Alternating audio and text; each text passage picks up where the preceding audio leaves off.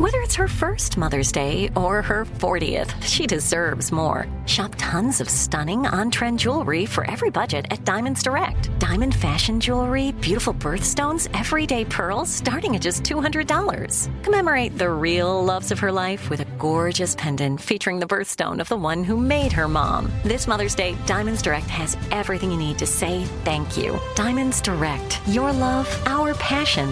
Online at diamondsdirect.com. You know you've got a comeback in you. When you take the next step, you're going to make it count. For your career, for your family, for your life. You can earn a degree you're proud of with Purdue Global. Purdue Global is backed by Purdue University, one of the nation's most respected and innovative public universities. This is your chance. This is your opportunity. This is your comeback. Purdue Global, Purdue's online university for working adults. Start your comeback today at purdueglobal.edu. Right here, right now. Find your beautiful new floor at Right Rug Flooring. Choose from thousands of in-stock styles, ready for next day installation, and all backed by the right price guarantee. Visit rightrug.com. That's RITERUG.com today to schedule a free in-home estimate or to find a location near you.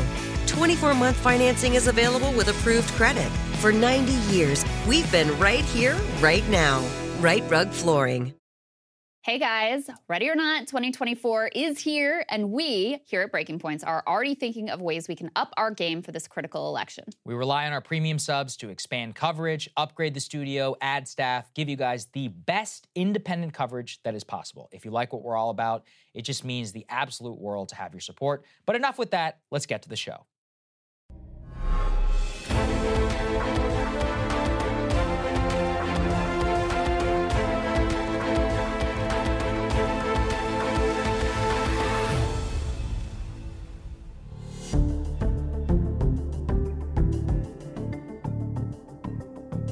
Good morning, everyone. Saagar is still out getting married in India, so I'm here with you for one more day. Right, it's just so rude.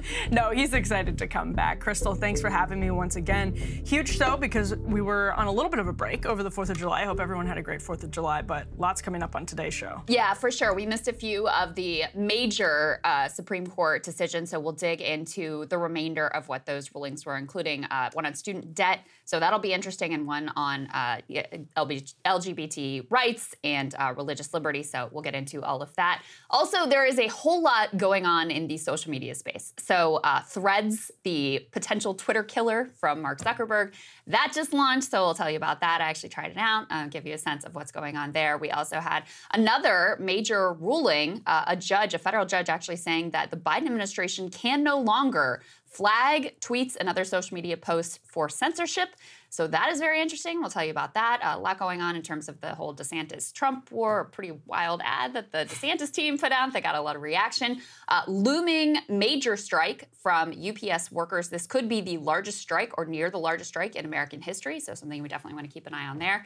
Bit of a mystery unfolding at the White House as cocaine was found. Law enforcement saying we may never know how it got there. It's going to be like Clue. We'll give you those details.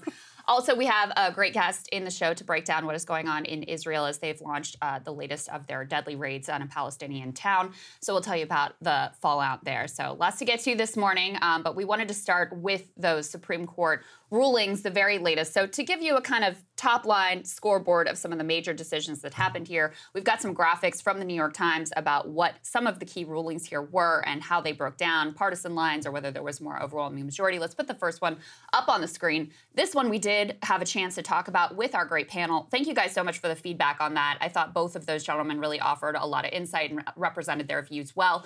Affirmative action, the use of race in college admissions, struck down 6-3. So this was a partisan vote. Let's go ahead and put the next one up on the screen in terms of rulings.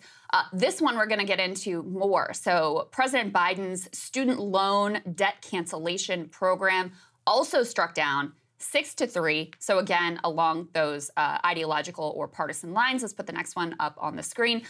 This is another one we'll talk about today. So it has to do with a creator, business owner who was requested maybe to create a website for a gay couple and did not want to do it because she said it violated her beliefs as a Christian. This one also was a partisan decision, 6-3. And let's put this last one up on the screen. This was an interesting one. You had state legislatures and federal elections. This was the independent state legislature theory.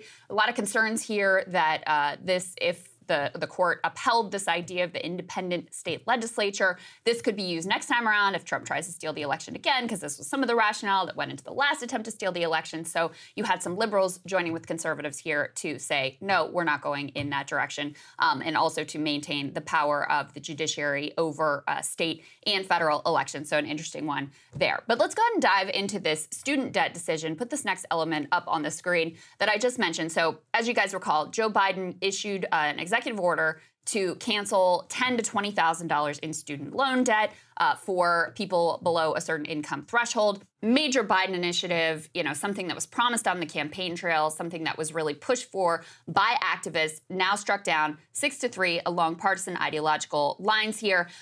So the details within this piece, they talk about how the court rejected the thinking because the language was not specific enough.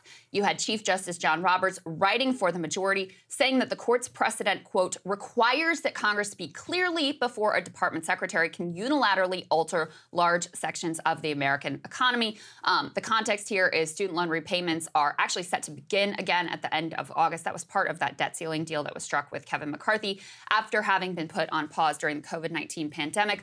First payments not due, though, until October. So at a moment when student loan payments are about to restart, and when obviously you still have this massive amount of debt hanging over many former college and current college students, this plan has been struck down. Emily, the Biden administration has already responded. They have a new plan in place. This is kind of the Plan B approach, so to speak. Put this up on the screen. So as I mentioned before, they had chosen to use the HEROES Act, which was this pandemic-era legislation. It was always a little perplexing to me that they went in that direction. But as I mentioned before, they thought, all right, since Trump did it, maybe this is the easiest way to sneak one by the court. Now they're saying, all right, we're going to try it again. We're going to use the Higher Education Act of 1965. The language there is a little more clear. The act says that they can compromise, waive, or release student loans. So it's fairly direct. It says the education secretary has the authority to do that. The Higher Education Act of 1965 has been used in the past to cancel some student loan debt, although admittedly not as sweeping a program as what the Biden administration is pushing here. In addition, he has also announced a 12-month grace period to help borrowers who might struggle after payments restart. There's some indication that there are quite a number of student loan debt holders who will have trouble making their payments. So there is a 12-month grace period. However, interest will continue to accrue. It will resume in September. So whether or not you are making payments, that interest is going to continue to mount. And there's another piece of this that I'll get into in a moment that's a little bit complicated, but basically the bottom line is for this Higher Education Act, the new direction to go through, it's going to be a lengthy process that is going to push this out almost certainly beyond 2024 and beyond the next election. And that's exactly what Biden seemed to be struggling with. His quote on this was, he said basically, I think using the Higher Education Act is going to take longer than the original plan, but, quote, in my view, it's the best path that remains to providing as many borrowers as possible with debt relief.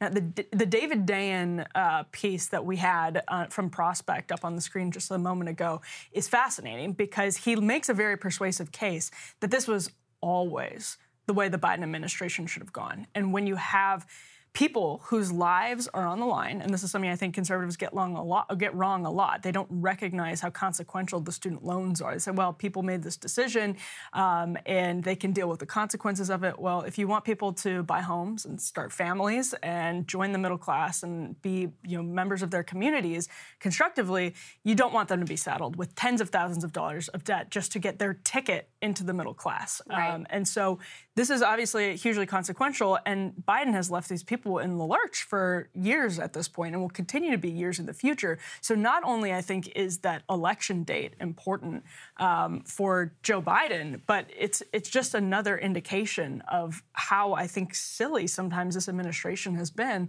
when approaching these questions. I never understood why they went in the direction of the HEROES Act. Their justification to make the case that they would make is that it would be quicker, and that since Trump had used it to justify some student loan debt relief, perhaps the court would look more favorably upon it. I've always thought that was a little bit foolish because, I view the court as basically like a partisan operation. To the extent that they try to balance their decisions, it's because Chief Justice John Roberts is afraid of their getting more wind in the sails of something like court packing and, completely undermining legitimacy of the court. So I find it sort of precious when people go in and analyze, was it correctly decided based on the Constitution? Because to me, the idea that they're just calling legal balls and strikes here is completely farcical. But, there's some real questions, I think, about how much Biden actually wants the student loan debt to be canceled. Based on his history, his ideological history, I mean, this is dyed-in-the-wool neoliberal. Debt cancellation, not really something that neoliberals have historically been on board with. He was kind of dragged kicking and screaming to this. The only reason he made this promise on the campaign trail is because he was facing pressure from Bernie Sanders and Elizabeth Warren and others to do something. His plan was always the least of the crew in the 2020 primary, but he did make a really clear promise here. And then, even once he gets into office, this is something he had the unilateral ability to effectuate and still dragged his feet. Really reportedly was very reluctant to undergo any of this debt cancellation, decides to do it using the HEROES Act for, the administration justifications that you would give.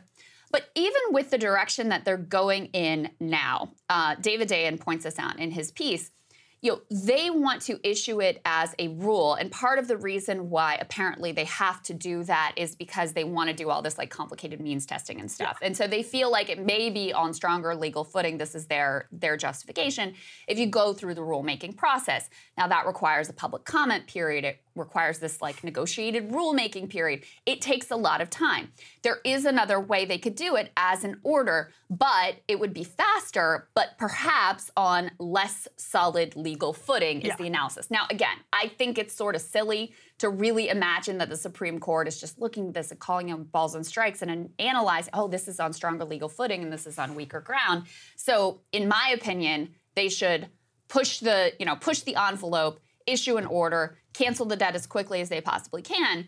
But if you want to be a little bit conspiratorial or, I guess a little bit cynical about this, you could also say, well, it's kind of convenient for them that this pushes it out past the next election when this is a really critical issue for so many voters, very motivating for so many voters who feel direct, tangible material pressure and possible material benefit from this. So if you have this as a live issue going into the election, you can see how that might be appealing to them politically above and beyond their rationalizations about, this is the best way legally forward. And they can continue to blame the court. They can continue to say Joe Biden, or I, if you're Joe Biden, did everything in my power to give you this relief. And yet the conservative Supreme Court blocked it. So right now what I'm doing is everything else that's in my power. I'm working really hard on it.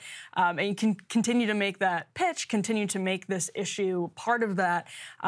Listen, I think what depresses me most about all of that is, one of the reasons I oppose categorical relief or relief in ways like this is because the system is a joke. It is the neoliberal idea that you can take, that college education is your ticket to the middle class, everything's going to be okay. That was a lie. It was a lie from our politicians, the entire political class, the media. It was a lie from the culture for years and years and years. And college education has just gotten more expensive. So there's no incentives to take down the cost of it. And for me, what's really depressing about that is nobody even has the will. Not only, it's interesting because the Biden administration sort of halfway approach, we're not extreme, but we're also, not, super, we're not that liberal, but we're also going to do stuff for our activist base. We're also listening to Bernie, et cetera, et cetera.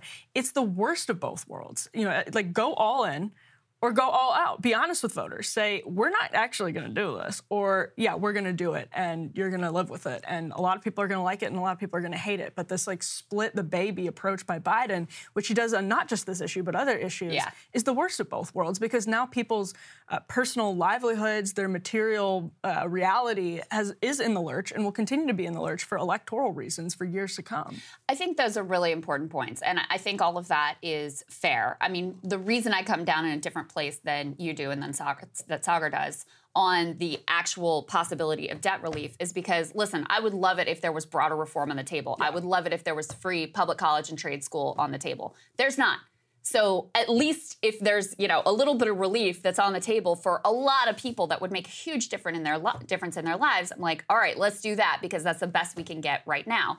But the big picture here is a story of institutional failure. I mean, you have a White House that sort of bungled the direction of this from the beginning, that dragged their feet, that could have provided a lot more relief. So you've got that. You've got Congress is really the place where you should have broader legislation to deal with the fact that college education costs continue to skyrocket, that you even have a thing that is student debt, and that it is crushing for multiple generations, sets them back in terms of families, which, you're talking about marriage today, in terms of being able to buy a house, in terms of being able to start a business and be entrepreneurs, if that's the direction that they want to go in. So this absolute crushing level of debt, that's something Congress should be able to deal with.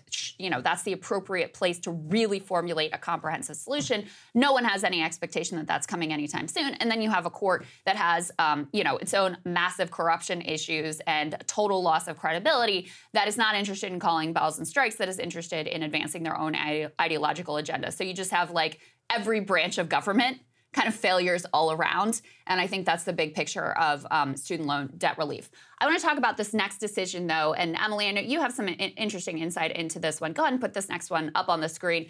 This is this case of, tension between, all right, where do religious rights turn into overt discrimination? Mm-hmm. And this is something that the court has wrestled with, of course, many times in its history. You have the Supreme Court, this is the AP headline, ruling for a designer who does not want to make wedding websites for gay couples. Let me read you a little bit from this AP piece. They say, in a defeat for gay rights, the Supreme Court's conservative majority, and this was along partisan ideological lines, ruled on Friday that a Christian graphic artist who wants to design wedding websites can refuse to work with same-sex couples. One of the court's liberal justices wrote in a dissent that the decision's effect is to mark gays and lesbians for second-class status, and that the decision opens the door to other discrimination. The decision, to get into the specifics here, suggests that artists, photographers, videographers, and writers are among those who can refuse to offer what the court called expressive services if doing so would run contrary to their beliefs. But that's different from other businesses not engaged in speech and therefore not covered by the First Amendment, such as restaurants and hotels. So, Emily, I know you have actually spoken with this designer, so give us a little bit of the backstory on this this particular case. Yeah, so this is, as a lot of conservatives see it, an attempt to really right the wrongs of the Masterpiece Cake Shop. The origin of the bake the damn cake meme that is so popular now. So Jack Phillips, who had a cake shop, and said, "I'll serve absolutely everyone. I'm not going to make a cake for a gay wedding. I'll happily serve gay customers." This is a really similar situation, and it's basically a stress test of the laws that Colorado had in place after Masterpiece. And Masterpiece was decided in a way that conservatives weren't entirely happy with. Justice Kennedy wrote the opinion, and it allowed Colorado and states like it to have laws that conservatives still felt, Christians still felt, allowed the state to sort of infringe on their beliefs. And so Lori Smith is a website designer. She does graphic design, basically. And because of Colorado's law, felt that she was going to be in a position where she would have to make, or would be forced into the situation where she would have to make wedding websites for gay weddings. Now, this is where it gets interesting, because recently, I think it was the Daily Beast dug into the original request that was cited in the lawsuit, and the customer's request basically turns out he was surprised to learn that it had been cited in the filing, the court filing. His request for her to make, it was through the form on a website. You know, when you go to somebody's website and you just have to go through the form, then you submit it. It looks like it wasn't ever validated or verified. He says he's not gay. He's married to a woman. Married for like 15 years. Right. And so there were a lot of laughs about that online, and it is like quite interesting. But it also wasn't the basis for the original lawsuit. This is from the Associated Press. The would-be customer's request was not the basis for dismissal of the original lawsuit, nor was it cited by the High Court as the reason for ruling in her favor. The 10th Circuit Court of Appeals, they said that Colorado had a history of past enforcement, quote, against nearly identical conduct, so masterpiece, and that the state declined to promise that it wouldn't go after Smith, so the state didn't prove that it would not go after her if she violated their law and said, I'm not going to make this wedding website for you. So it is funny, but also wasn't really the basis for the lawsuit. And that said, I actually really think this should have been a 9-0. I think if you flipped a 9-0 decision, I think, you know, in a saner world, the ACLU would have been all over this, just in a different direction. I think if you flipped Lori Smith if you turned her into a Muslim, or like in a hypothetical world, or somebody who was like Episcopalian, supported gay marriage, and was asked by a Christian to do an anti-gay marriage cake, I think, you know, we would have our sort of ideological blinders off and say, yeah, she's an artist. She's allowed to do what she wants. It's not Michelangelo, obviously, creating wedding websites, but I think the left would be pretty defensive of her ability to create expressive websites, et cetera, if she weren't Christian. I think that just like kind of changed everybody's, and I get why people are suspicious of that, after in recent history. But at the same time, I really think that they would be defending her ability as an artist to say, no, I don't want to make a website for an anti-gay organization, or I don't want to create a website for the event of an anti-gay organization. I'll make the people a cake for anything else, or I'll make the people a website for anything else, but not for this anti-gay demonstration that they want to do. And that's where I think it probably should have been 9-0. So I also think it should have been 9-0, but in the other direction. The other direction. Because, I mean, listen, the bedrock of the civil rights era was the idea that you cannot discriminate against people in terms of public accommodations. And so while I acknowledge that it can be tricky to strike the balance between, all right, where does religious liberty end and where does discrimination begin, I think at this point in American history, we've all acknowledged that, you know, discrimination against LGBTQ people is a thing, that it should be prevented. This court has affirmed this multiple times. And so, you know, it's they're trying to draw this line of, oh, this is expressive and this is first speech. This is a First Amendment free speech issue. But, you know, there are a lot of things that could be theoretically construed as speech, including baking a cake, including making a website, including, you know, printing up the programs for the wedding. Any part of that could theoretically be called free speech. And so I think this is much more about just you have an obligation as a business owner to serve the public, and you cannot fall back on your religion as a justification for discrimination because, listen, the Bible has been used to justify overt discrimination many times in American history. I mean, it was used, arguments from the Bible were used to say, oh, God is against interracial marriage. So to me, this is, you know, way over the line in terms of where religious freedom lies. But, you know, court sees it otherwise. So we will, I'm sure, have additional probably legislation about what exactly the bounds are here. I do think the piece, you know, I hear what you're saying about this, the actual mechanics of how this request came to be didn't end up being central to the decision.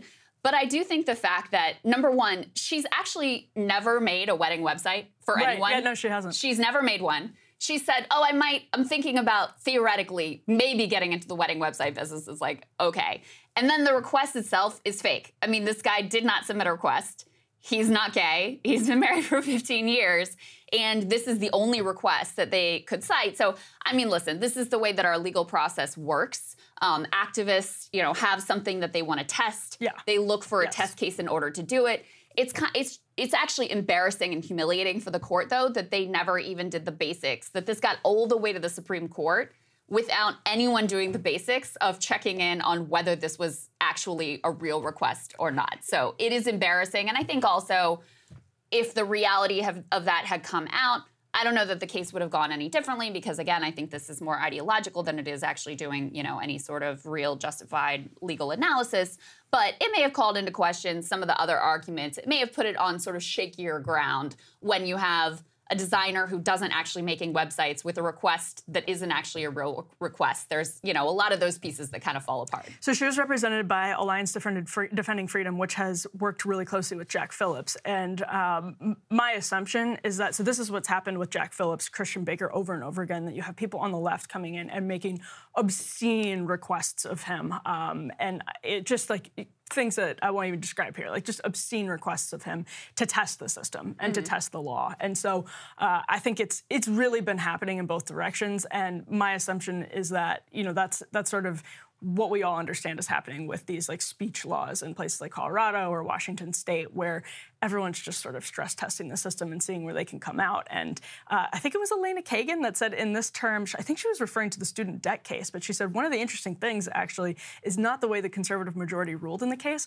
but their decision to take up the case at all. And I really think that's worth thinking about. Yeah, that is true. Because we've had courts rule differently on affirmative action in recent years and sort of punt in different cases, punt on Obamacare in a way that was really, really displeasing to conservatives, looking at Chief Justice John Roberts. And so I think actually part of what's really interesting about this is the cases that the court took up this session. Yeah, I think that is very true. And, just my last point on this is I really do agree with the dissent that this puts gays and lesbians on kind of second-class footing, because it's not like a gay couple that's looking to have a wedding website. It's not like they're trying to make some activist ideological point. They're just trying to live their lives, right?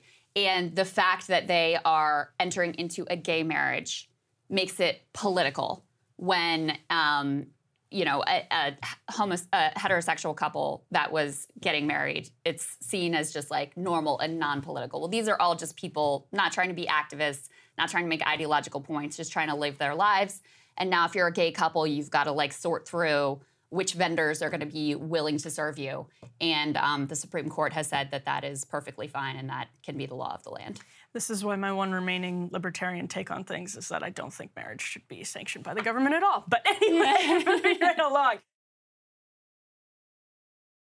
As Crystal mentioned earlier in the show, we have social media on the docket today. Speaking of the court, let's talk about the social media docket, because there was a huge ruling actually against the Biden administration when it comes to their meddling or their pressure on, there's pressure on these major tech corporations to police speech. So a federal judge ruled on Tuesday that they're going to be restricting some agencies and officials, this is from Reuters, in Biden's administration from, quote, meeting and communicating with social media companies to moderate their content, according to a court filing. The injunction came in response to a lawsuit brought by Republican attorneys general in Louisiana and Mississippi who alleged that U.S. government officials went too far in efforts to encourage social media companies to address posts they worried could contribute to vaccine hesitancy during the COVID-19 pandemic or upend elections. Now, the White House has said the Justice Department is taking a look at the order and is going to evaluate its options. But we actually got reporting just last night from the Washington Post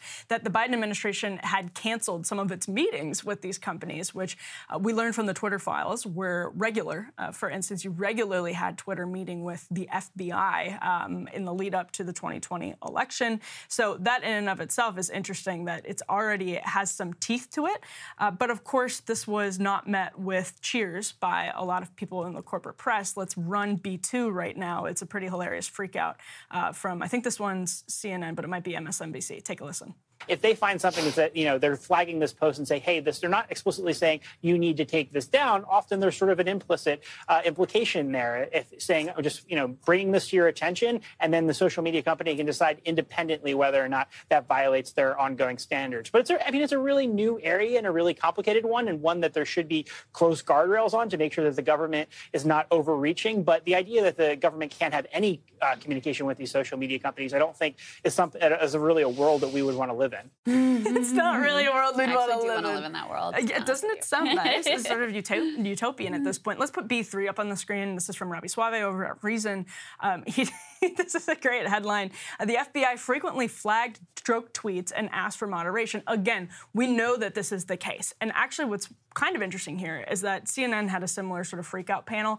I genuinely don't know if the legal analysts that are overpaid at CNN and MSNBC have read stories like this, have like truly thoughtfully combed through the Twitter files. One thing that's a little bit frightening is that they very well may have, and they may actually think, yes, that the FBI should be policing jokes on Twitter, should be reporting parody accounts, all of those things. I think one of them was like a parody account about Joe Biden's niece or granddaughter or something like that. And they were like, we need it down immediately. And the entitlement that the government approached these corporations with, that like, you listen to us, we're bullying you into submission. That's part of what the judge is ruling on here, is like, this is not the appropriate relationship between government and these platforms.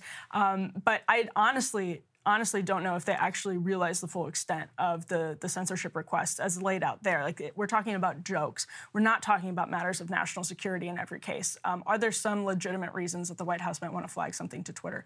Sure. Is that really what they were doing? Absolutely not. Right. Well, because there's two levels here. There's like the amount that the government was communicating with Twitter in particular, but also we know, Mark Zuckerberg has said things about their interactions at Facebook as well. That is very dystopian and should be really unnerving and, really came into play during elections, during the Hunter Biden stuff, also during COVID. These social media platforms were trying to really sort through fact from fiction during a pandemic when, science was unsettled and there were a lot of things that they just blatantly got wrong and ended up with egg on their face and really proved themselves to be poor at being able to handle that function. So there's like the dystopian aspect of it.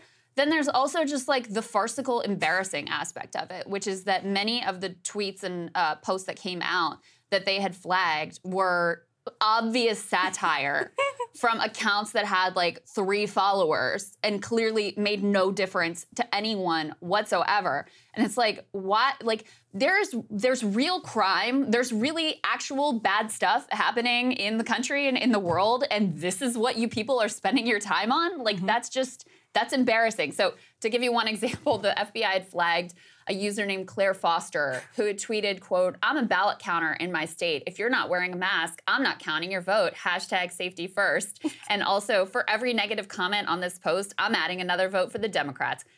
Obvious satire, right? It was an obvious, like, maybe potentially lame joke that did not even get a lot of interactions. But this is the sort of stuff that they were spending their time flagging. But, the more important part is just when the government sends you a request, even if it doesn't have the force of law behind it, obviously that is very heavy-handed, and it has obviously shaped the type of posts that were allowed on Twitter and on other platforms. And Emily, I think your point about the fact that many of these so-called analysts, former like deep staters that they pay now at CNN and MSNBC, I don't think they did engage with the Twitter files content. And listen, I had some issue with the Twitter files content as well. Obviously, Elon was, kind of selective about it and did not provide like a full picture of everything that was going on. All of that transparency into the previous regime has not continued into the current regime, I think is probably the biggest critique of all of it.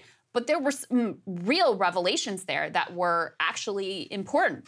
And the fact that the mainstream press just completely ignored it means that, they're ignorant of it and their audience is also ignorant of it. I also think you can see in the reaction here the way that so much of the public discourse is just completely rotted by partisanship. If this had been during the Bush era, you would have had Democrats cheering on this decision and you would have had Republicans lamenting it and saying this isn't the world we want to live in and national security, et cetera, et cetera, et cetera. Since it's the Biden era, you have the total reverse reaction where Republicans cheer it and Democrats are wringing their hands and they're very concerned about it.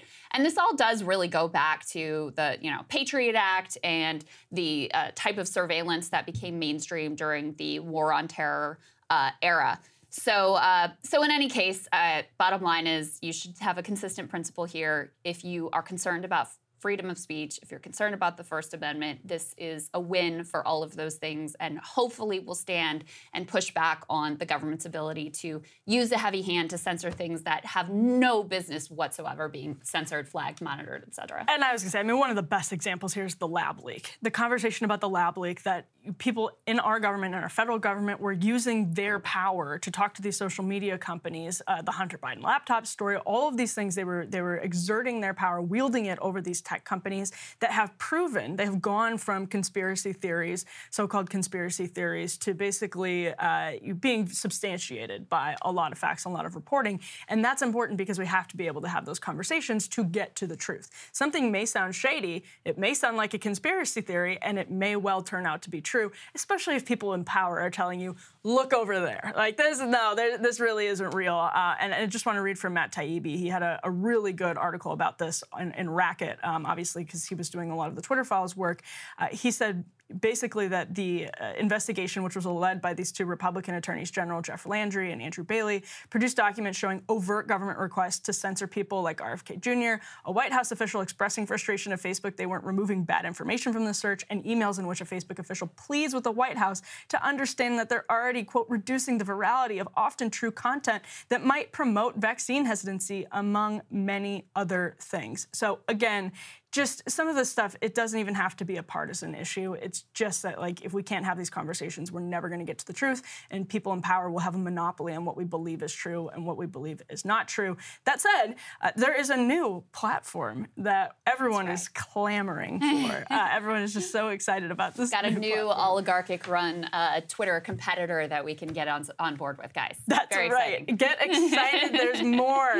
Okay, so let's go to B4 here. This is from The Guardian.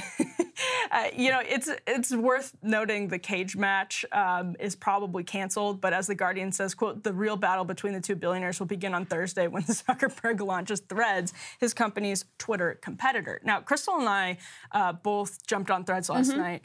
Pretty impressed with it aesthetically. The tech is good. Yeah, it looks good. It looks good. Michael Schellenberger actually already was reporting this morning that people, sort of conservative activist type posters, are getting red flag warnings, or people who try to follow them are getting red flag warnings that could be, I'm not ready to say that they are, but they could be, sort of being applied with a double standard, conservative versus liberal, saying, are you sure you want to follow this account? They've posted a lot of disinformation in the past. Interesting. Yeah, and remember, Zuckerberg obviously has talked a big game about free speech in the past and has not. Sometimes he's reflective about it after the fact, but he has not always followed through on that. Hunter Biden laptop is a great example of that.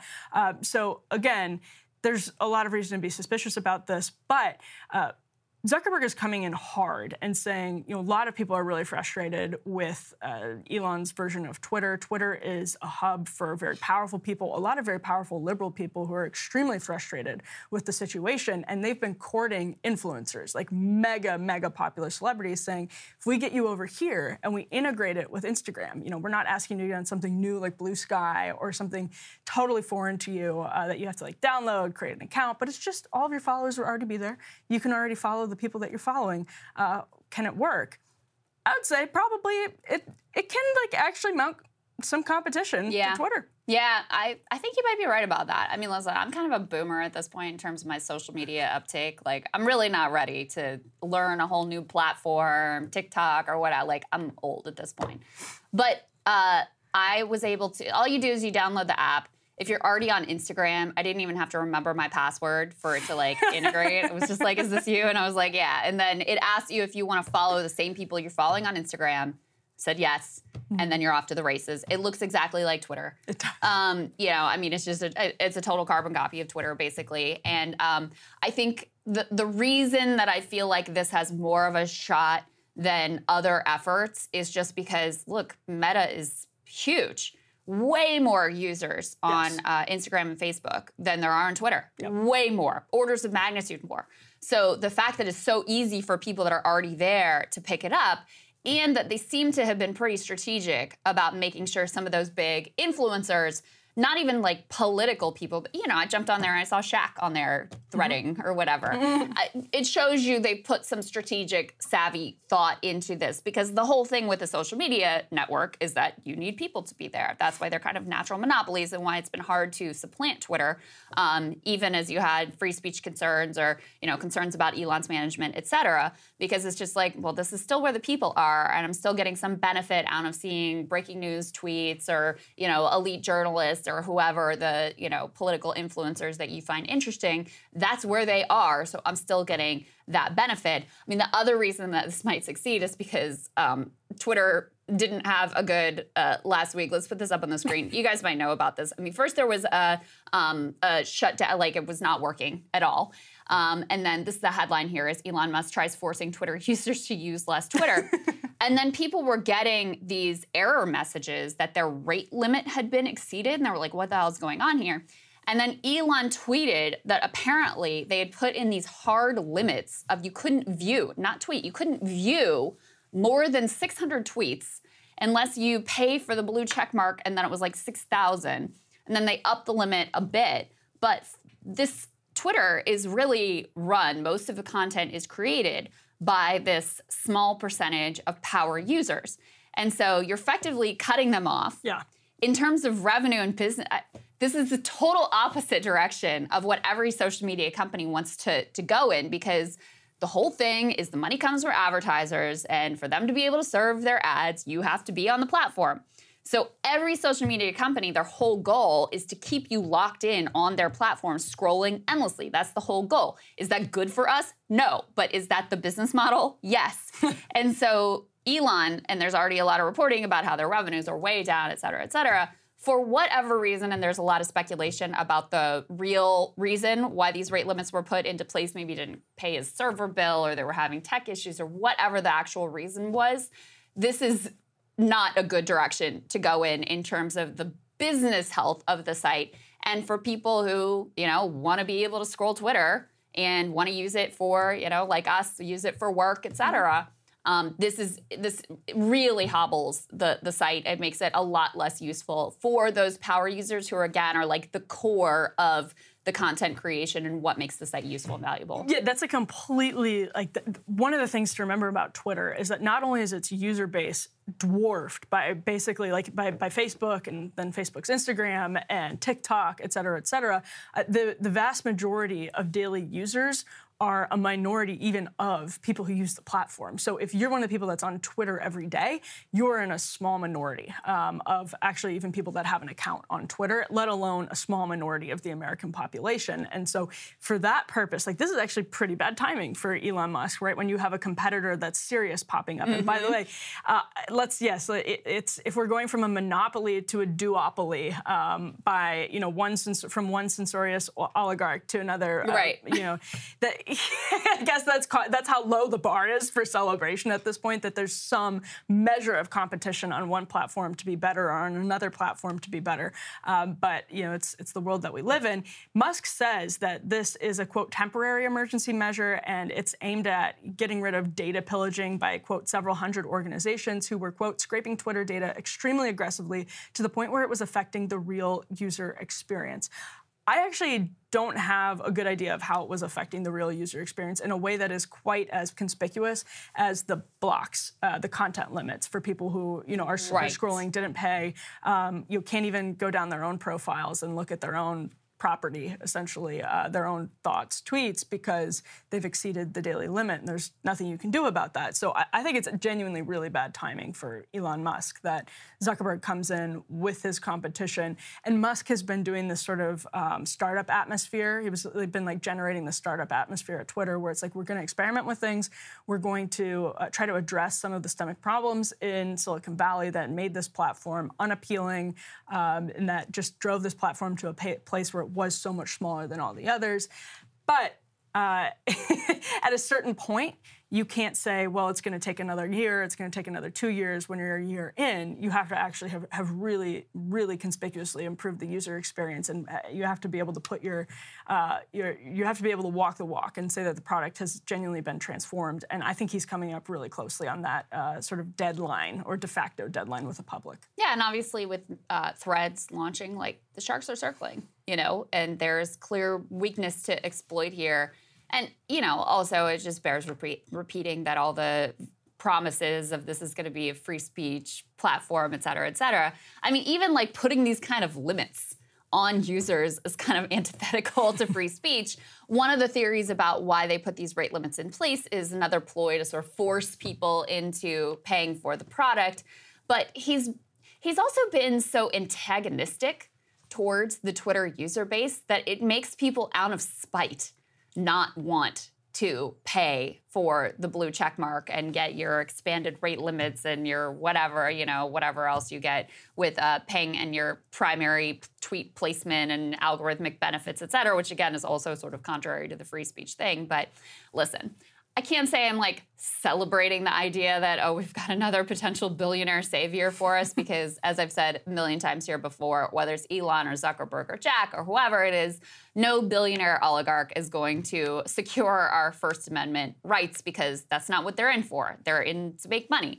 They're in for, their own ego or narcissism or whatever. It's all about, them, their bottom line. It's not really, truly about any sort of free speech or public town square, et cetera.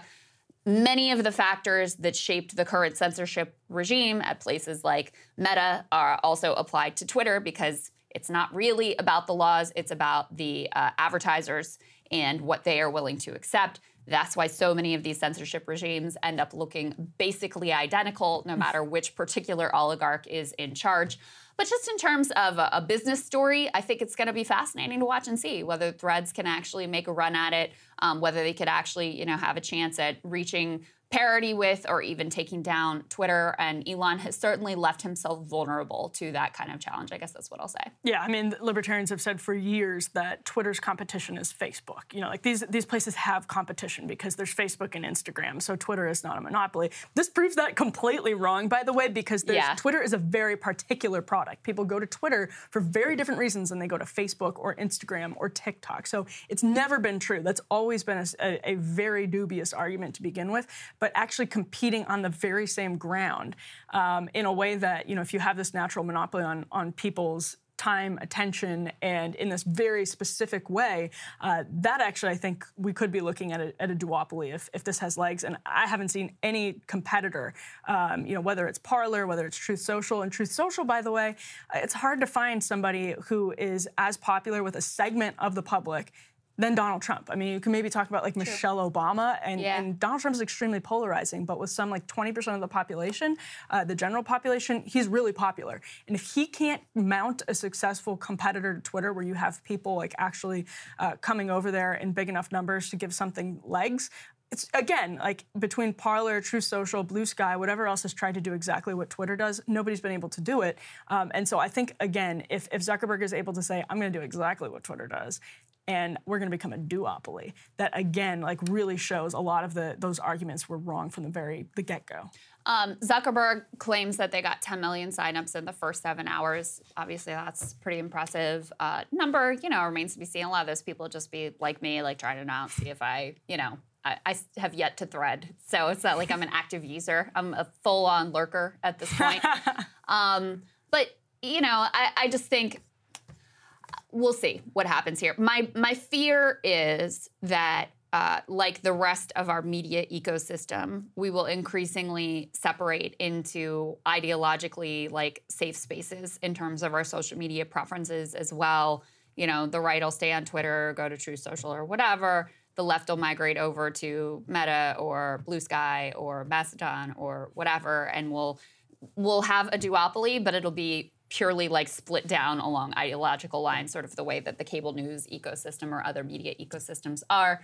That could be the direction that we're going in, and I think that would be a loss. And then also just in terms of enjoyment of the platform, I mean, part of the fun of Twitter is seeing what other people who disagree with you say. Sometimes they're hilariously stupid things that they say, or the memes that they're sharing and what's going on in their little ideological niche.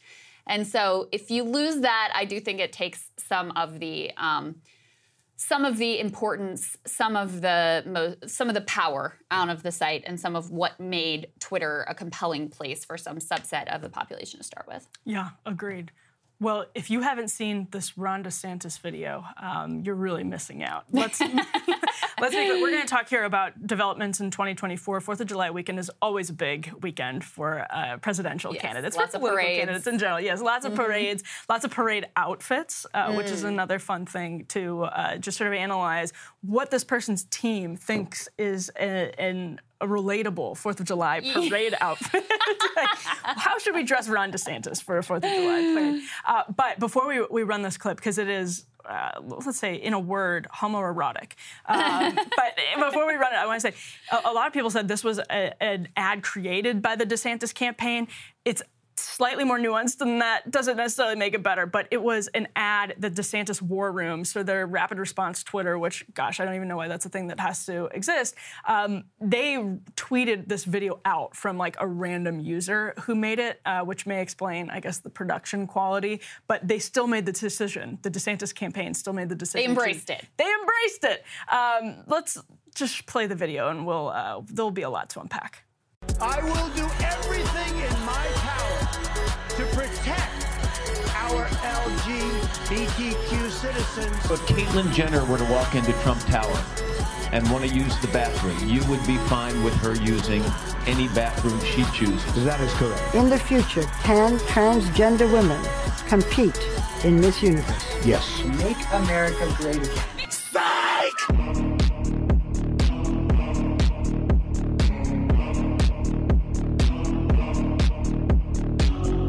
This is like just offensive for being so online. Like they're putting Christian Bale, Patrick Bateman, and American Psycho juxtaposed with pictures of Ron DeSantis in a way that only works if you're like a thoroughly irony-poisoned Twitter-using Zoomer, but not if you're an average. You're like, why are you comparing Ron DeSantis to a fictional serial killer? There's nothing that's politically palatable about that. Right. Before we, I think, unpack that, let's also run, and we can talk about these two clips together.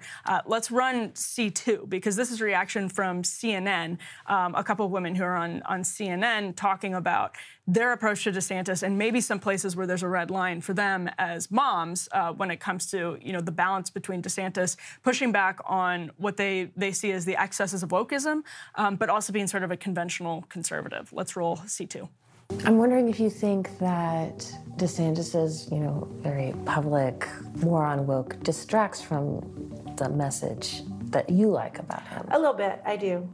Yeah. Because, to be honest, I do feel like it would be really good to have a big public debate about what did we get wrong in COVID. The left doesn't want to have that debate. They did sign a law that restricts transgender care for adults as well as kids. I have greater concerns about the 6-week abortion ban. Tell me about that. I think if he made it clear that he's a states' rights person and that he's not looking to kind of pass a national law in this regard. I think that's dangerous. That's something that I cannot get behind, and I don't think that's going to bode well for his presidential campaign. I think that might be a real impediment to bringing in moderate women. Okay, so the first woman you saw there is Jennifer Say, and CNN has this chyron who said that says, suburban moms, et cetera. I love Jennifer Say. She's a former executive at Levi's. She's great. People should read her book. Whether she's representative of the average suburban mom, as an executive at Levi's who now has a really big public platform, I don't know. Yes, but I do fair. think she's speaking to something, again, like her book is really interesting on this, how like during COVID and the way that people were talking about things, she sort of ended up getting pushed out at Levi's and has had a very, very interesting career. But I think she's speaking to something that is real for a lot of women who look at, for instance, some of the things, this is why these two clips belong together, some of the things that the first video is attempting to address, right? Like some of policies that your average mom probably does have a real problem with when it comes to locker rooms or bathrooms, whether you agree with them on those issues or not. The country is pretty divided on them. So some of the things that video is trying to address while also being just completely off-putting. And in ways, again, I'm not saying DeSantis, I'm conservative, I'm anti-abortion. I'm not disputing what DeSantis did with the 6-week ban. But on the political level, that is a huge question mark, and whether or not he's able to sell it in a way that's politically popular is a huge question mark for him. And I think especially when you have a team that is so insulated in the online meme culture, that's just the perfect example. Like if you're putting out ads like that, if you're reposting videos that are so deeply online that you're juxtaposing DeSantis with a serial killer, your team actually might have very legitimate, like your ground game in Iowa Iowa can be really, really good. And you can be putting a lot of money there, which the DeSantis campaign is doing, and you're going to have this stuff go viral. You're going to have certain things that if you just aren't on top of them and you aren't speaking to the average voter, it's going to not balance in the way that's politically viable for you. Yeah, there's, I think, a lot to say about this. So starting with the, like, anti-gay, anti-trans video, you'll recall that when DeSantis was doing the, what's been called the Don't Say Gay bill, they were adamant that this wasn't actually about gay people, that this was about parental choice. Yeah. For those of you who are just listening, if you watch that video, they're actually celebrating headlines that are like, yes, DeSantis passes the most extreme anti-trans legislation in history. Yes. Things like that. So instead of keeping their political framing of like, this is about parental choice, yes, and this is about making sure that, parents know what's going on in their schools, et cetera, et cetera. This isn't an attack on gay people. This isn't an attack on trans people. They're actually pulling the mask off and saying, no, it is anti-trans, and not only that, we're really proud of that. Like, and we're going to celebrate that, yeah, and it's funny. Right. And, this is something that we're leaning into. So I've talked about this before. On questions of, kids transitioning, public pretty divided. On questions of girls, trans girls in sports, this is an area where conservatives actually have the majority. However you feel about that question, conservatives have the majority. So when you're staying on that ground, you're in a decent place politically. Although I would say that leaning into that as a central issue is just not the core priority for most Americans. So I already think you're a little shaky there. But let's grant that those are areas where you have a majority of the public that might get behind what your position is. When you get into, I'm just against gay people, I'm just against trans people having equal rights, you are wildly opposite public opinion. On gay marriage, you're actually opposite public opinion, even within the Republican Party. So that's an example of these issues have become an absolute fixation for the online right. The fixation is at odds with the public, and the actual policy position is wildly at odds with the American public. So when you talk about being way too online, like, that's the specifics of the rub there. And why this video was, I think, such a problem for him is because it stripped away any pretense of moderation on the policy. So there's that piece. The other piece that I got from the quote-unquote suburban moms, which, listen, anytime you interview, like, two people, like, take it all with a grain of salt. We are very careful about not taking anecdotes and extrapolating a ton. But there is some polling to back this up. And I got a distinction that I hadn't really made, a connection that I hadn't really made before, which is that when Ron DeSantis was really rising in popularity, and when, he was winning re-election and his approval ratings in Florida were really high, and he's rising and rising in the Republican primary, it wasn't so much when he was leaning hard into the culture war stuff. Yeah. It was based on his COVID policies. And it was based on the fact that, at the time, there was, a stance that was taken from him, a public stance that was taken, and they decided to keep the schools open. And especially for parents, I mean, in retrospect, the school closures, especially the length of the school closures, it's an unmitigated disaster. It's one of the, worst public policy decisions that's been made in quite a long time. So that was quite compelling. But we have now left the COVID era. So that stuff becomes less relevant. It's less, central to how people are making their political decisions, even among the Republican base that is most animated by COVID at this point, by, litigating COVID policies and what that looks like. Even for them, this is not a top priority.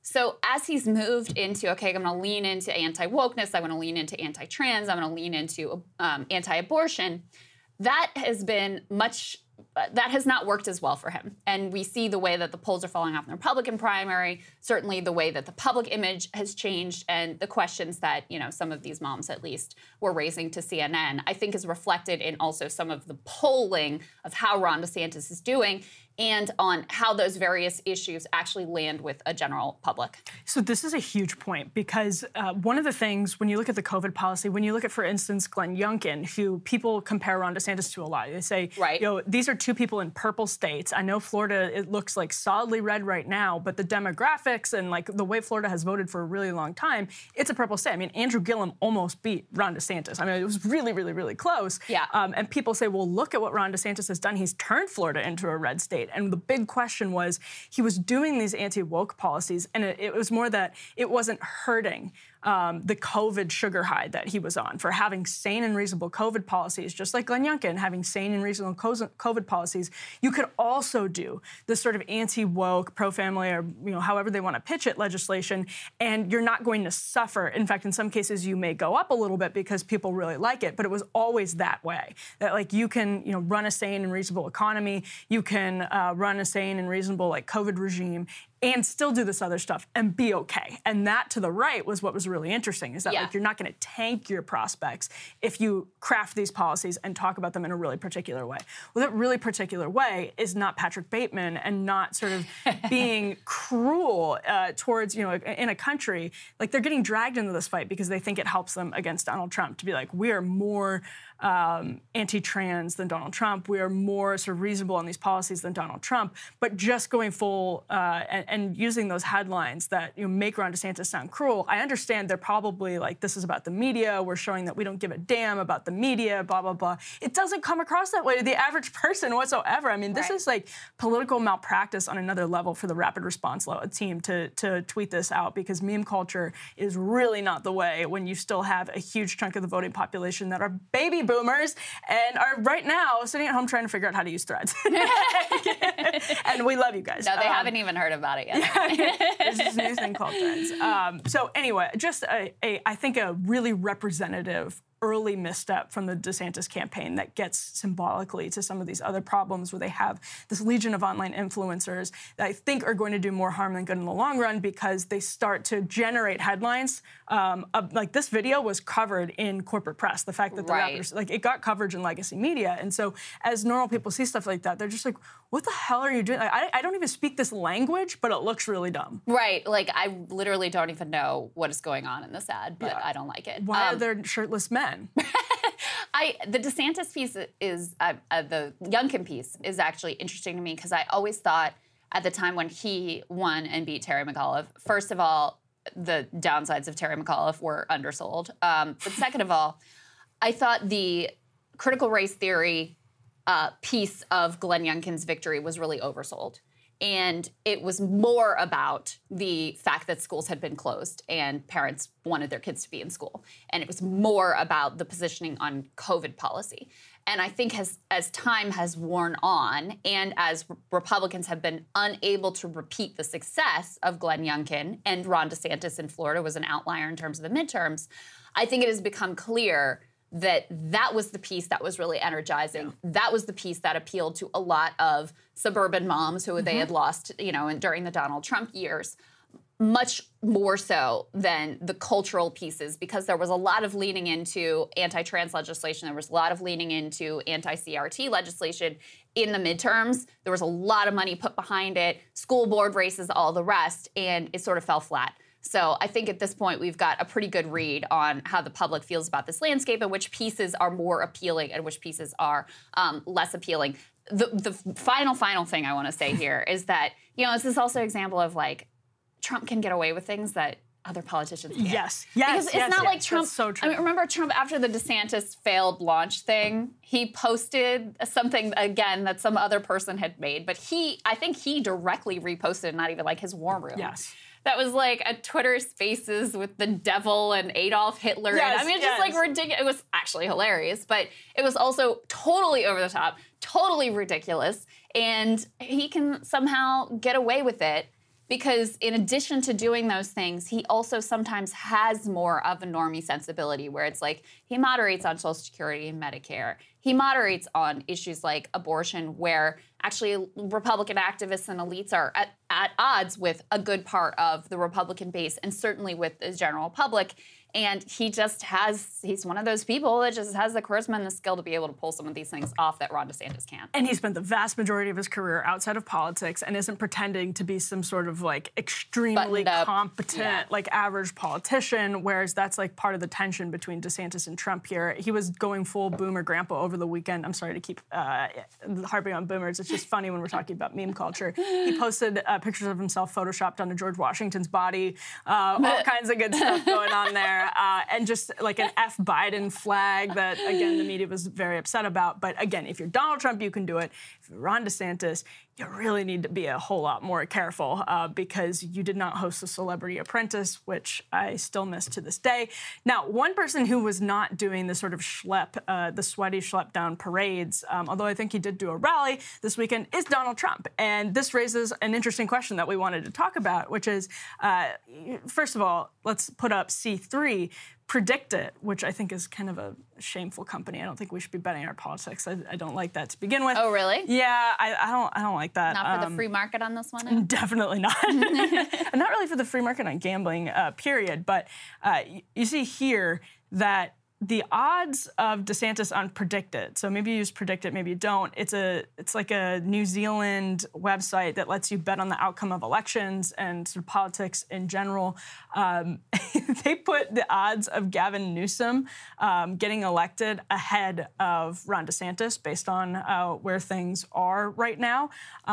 That's, people right now, the people who are Predict It bettors, the group of people who are betting on that website, they're saying Newsom has a better chance. So DeSantis numbers dropped 3 cents and Newsom's have gone up a penny in recent betting. But on top of that, the question of 4th of July parades, you have Trump, as Axios says, we can put up the next, I think this is C4, Axios says Trump is, quote, not campaigning at the pace of previous cycles, preferring to spend most of his days at Mar-a-Lago and Bedminster, that's in New Jersey, rather than grip and grinning in Iowa and other early primary states. Their headline is Trump's basement campaign. The Trump team vigorously denies this. Axios says, that Trump campaign officials have said part of the reason he is not holding many rallies is because they are expensive. Quote, they said something like $500 million a rally, or not billion, $500,000 a rally or something like that. Like some crazy, crazy number. But Trump he's held 4 events in Iowa, 5 in New Hampshire, 2 in South Carolina, and none in Nevada. DeSantis has had 55 events. Nikki Haley has had 59. Tim Scott has had 36. And Vivek Ramaswamy has had 102. But Trump has been at 30 despite being in the race longer than other people. So even so, Donald Trump, running what Axios has dubbed a basement campaign, still has a really healthy lead over Ron DeSantis, who has a decent chunk of money and is hitting these states really hard, and everyone else. In fact, everyone else, you can split up the votes, and it's the opposite. We've talked about this before. Trump is still healthily in the lead, as opposed to in the past. If you had combined all of those votes into one candidate, Trump would lose. It's the exact reverse of that this time around. And the guy's done 30 in-person campaign events. I mean, I think it's a sign of the sclerotic decline of our nation that you've got 2 old men that the majority of the country don't want, that don't even feel the need to campaign or probably subject themselves to debates. And they're likely to win the party nominations. That's a good point. I mean, I don't know why Trump would do more events. He doesn't need to, right? I don't know why he would debate if he doesn't have to. He doesn't need to. I don't know why Biden would debate. He feels like he doesn't need to. For all their talk of democracy, like when it comes down to it, they don't actually believe in it. None of them do. So yeah, I think it's just a pathetic sign of the times, and probably Trump is correct in his analysis here. I mean, you've got Vivek Ramaswamy running all over Iowa. If you look at that map, he's been there like 80 times or something like that.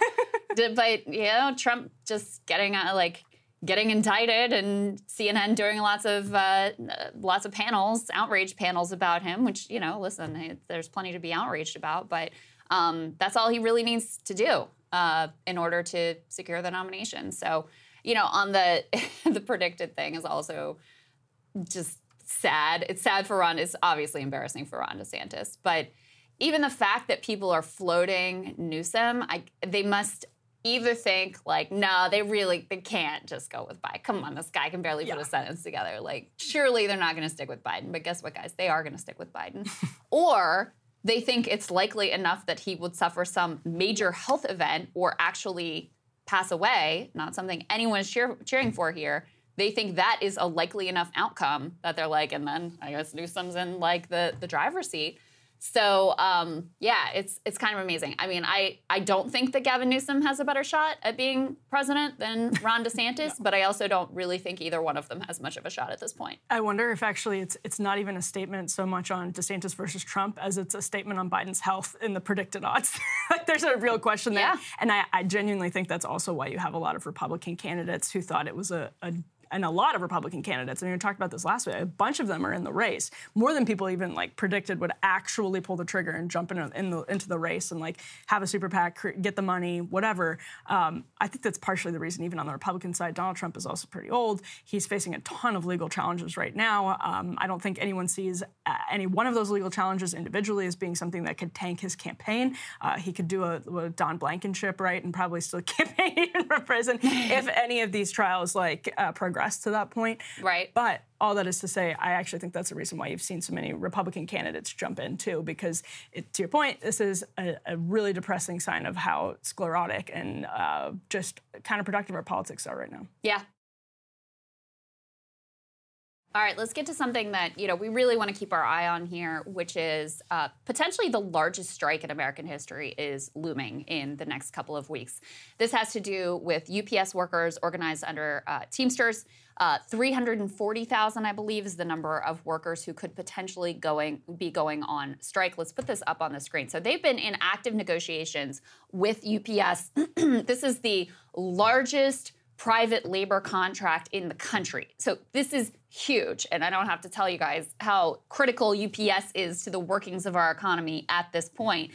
Huge carrier, huge potential implications, and really huge for not just these workers, but also for really all of labor to see what what kind of conditions they would be able to secure and whether they can push back on years and years of neoliberal labor union decline. Okay, so leave this up on the screen. Let me read this here. This is from the Teamsters. They say after marathon sessions, UPS negotiations collapse.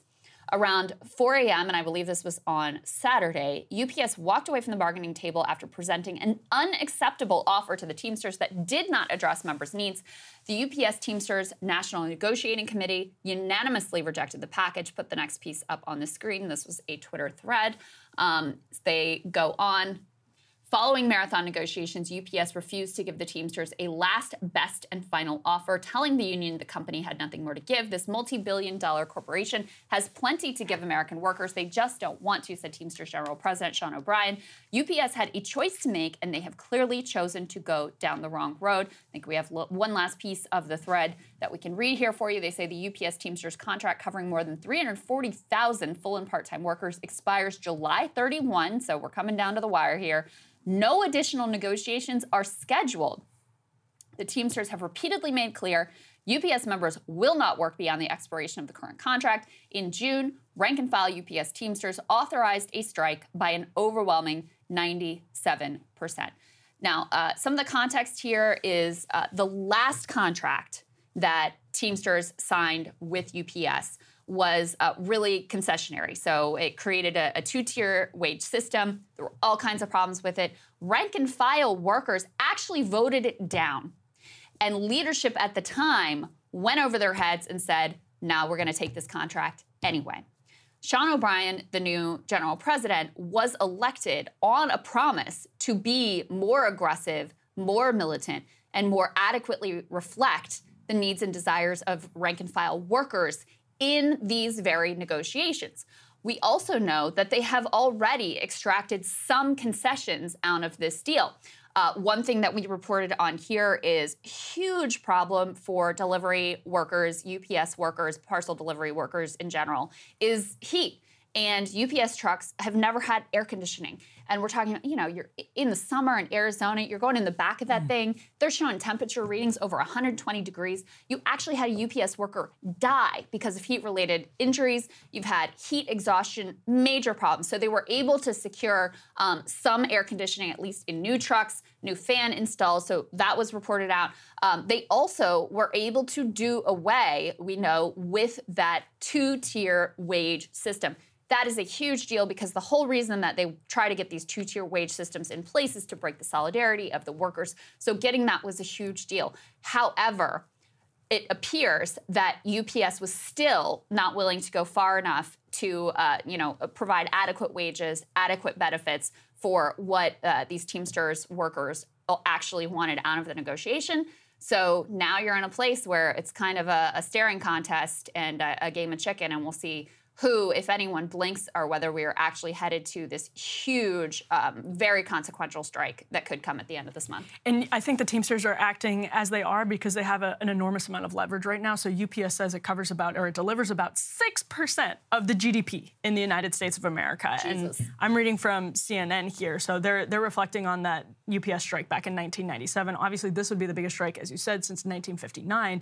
Quote, the company was able to recapture 90% of its business once that strike ended back in 97. He said it might be able to only recover 70% of its business in a strike this time because of a greater number of alternatives. FedEx did not have a lower cost ground service in 1997, and the Postal Service was not set up to handle as many package deliveries. Amazon, of course, also has its own delivery service now. So when you see, I think, the UPS has said, actually, it's the Teamsters that have walked away from the negotiation, et cetera, et cetera. But even just looking at that thread, the union is really throwing its weight around here. Yeah. And I think that goes directly to the extreme amount of leverage that they have. UPS has had a lot of profits.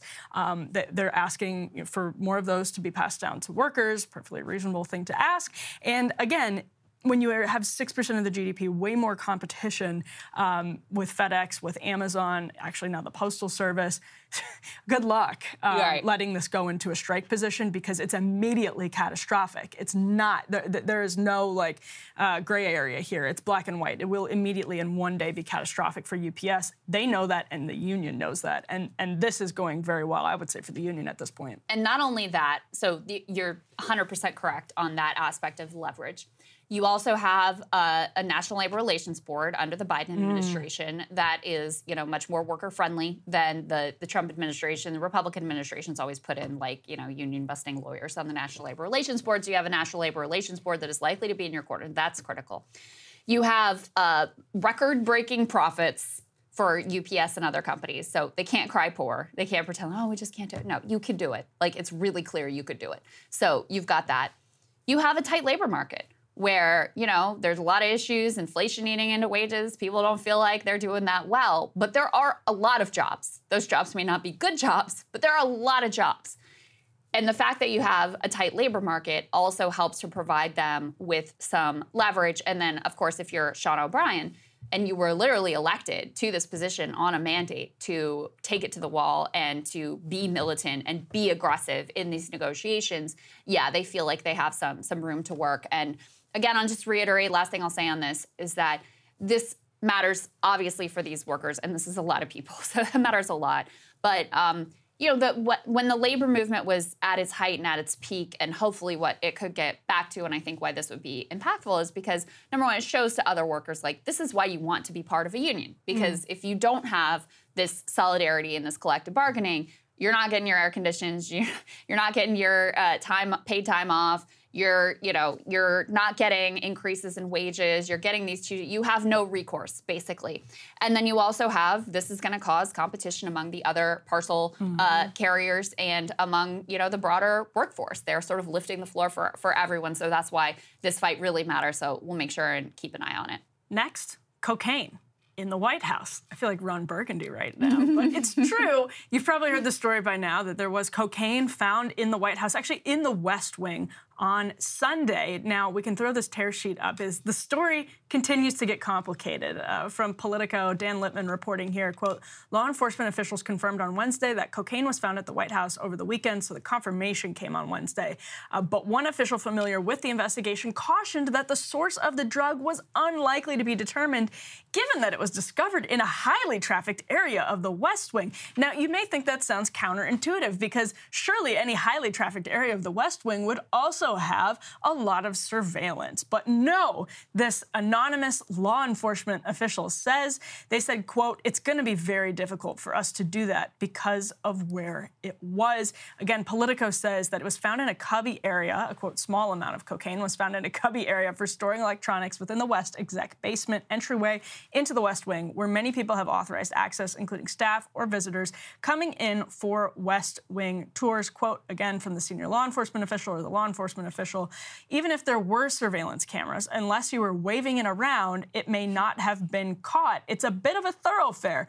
People walk by there all the time. Now, White House Press Secretary Karine Jean-Pierre responded to reporters' questions about this yesterday. She said, quote, let's let the Secret Service do their job, which we believe and have all the confidence that they will get to the bottom of this episode. Okay, so the White House is also saying the Biden family was not in the White House. They left Friday and returned Tuesday. So if the cocaine was found Sunday, again, I feel like I'm playing maybe a game of Clue, like it was Hunter in the library with the whatever. With the bag of cocaine. With the bag of cocaine. But actually, that's one of the things that's interesting about this is at least Miranda Devine in the New York Post has reported that it's rumored Hunter Biden, this was at least as of a couple weeks ago, was living in the White House, perhaps to dodge papers in his child support case, which has since been settled. And Hunter Biden has been at Camp David with the president recently, has been traveling with him recently, has been at state dinners recently. So there's a genuine question as to whether Hunter Biden, who we know has sadly suffered from serious substance abuse issues, is living in the White House and the cocaine belongs to him. I think also Naomi Biden and her husband are living in the White House. Obviously, there's a lot of staff and guests that are coming in and out. Yeah. I do, however, think the idea that Secret Service or that a law enforcement official anonymously got cover to speak to Politico and say, listen, to sort of lay the groundwork for nobody being caught on this is rather hilarious, because I guarantee you, like, that sounds to me very, very strategic to say, listen, it just doesn't make any sense. We're not going to be able to find it. That excuse makes no sense because there are cameras all over the West Wing, even in the visitor areas. There are cameras everywhere. Yeah. Well, as someone who supports the legalization of drugs, I support no one being caught and turned in for this. Except the Biden administration has also, like, not hired people. Weed is legal in D.C. That is true. They are total hypocrites on the issue, aren't they? I mean, right. And I've always thought this about Joe Biden is like, you know, your own son struggles with this, and you're still like this war on drugs dude. It's disgraceful, 100%. So they say the small amount of cocaine was found in a cubby area for storing electronics within the West Exec basement entryway into the West Wing, where many people have authorized access, including staff or visitors coming in for West Wing tours. So I guess this is an area where, like, you know, people are coming in through tours. They go through this area. They stick stuff in the cubby. I don't know. I haven't really spent any time in the White House, so I don't know how all this works. The story kind of sent me on a mental journey, though. Then seriously, because I started wondering, like, I wonder how often there is cocaine in the White House. Like, I wonder how often various residents of the White House are, you know, doing various illicit drugs. And then it got me thinking about Joe Biden and how he could use a little bit of a pick-me-up, and maybe it wouldn't be the worst thing in the world. It was the president's if he was actually partaking. It had like maybe that would help him. It was like a dime bag with like a White House seal on it. I mean, listen, how many years old is he? Like, if you're not going to live a little, right? Well, maybe the problem is that there's not enough cocaine in the White House, Emily. That's what I'm saying. Whoa, that's a good take. take. That's a galaxy brain. Well, the other thing I thought about was the mid-May break-in at Jake Sullivan's house. So the National Security Advisor, Jake Sullivan, who had, I believe, like 24-hour security protection, including at his home.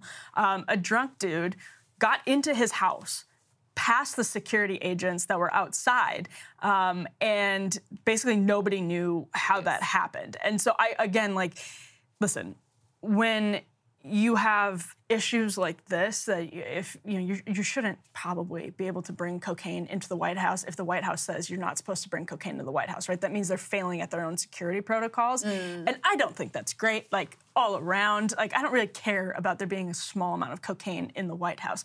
But if it's a pattern of, like, security failures, there's like a basic question of competence. I don't think anybody in the United States of America wants to see something happen to the NSA or to the president or to anybody in the White House. And that's like bad, period. I mean, it's bad for the individual and the families involved, but it's also bad for the country. It makes us look like people who can't perform basic functions, which we increasingly know is true. And so if this is part of a pattern of security breaches on the part of Secret Service, that's pretty bad for Secret Service. Well, Secret Service has had a lot of scandals in recent years as well. I mean, I think that those points are fair. Because when this first was reported, they didn't know it was cocaine. You know, they're like, oh, a powdery white substance was found. And immediately you're like, oh, shit, is this like anthrax? Like, right? Yes, like, what's going on here?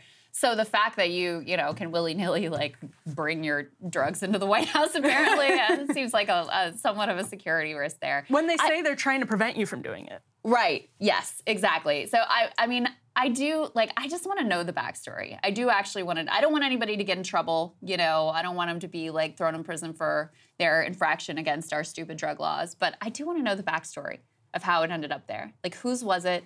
Why did they bring it? How did it get left behind? Did they notice it was missing? Did they know it was in their bag? You know what I mean? Like, was it intentional?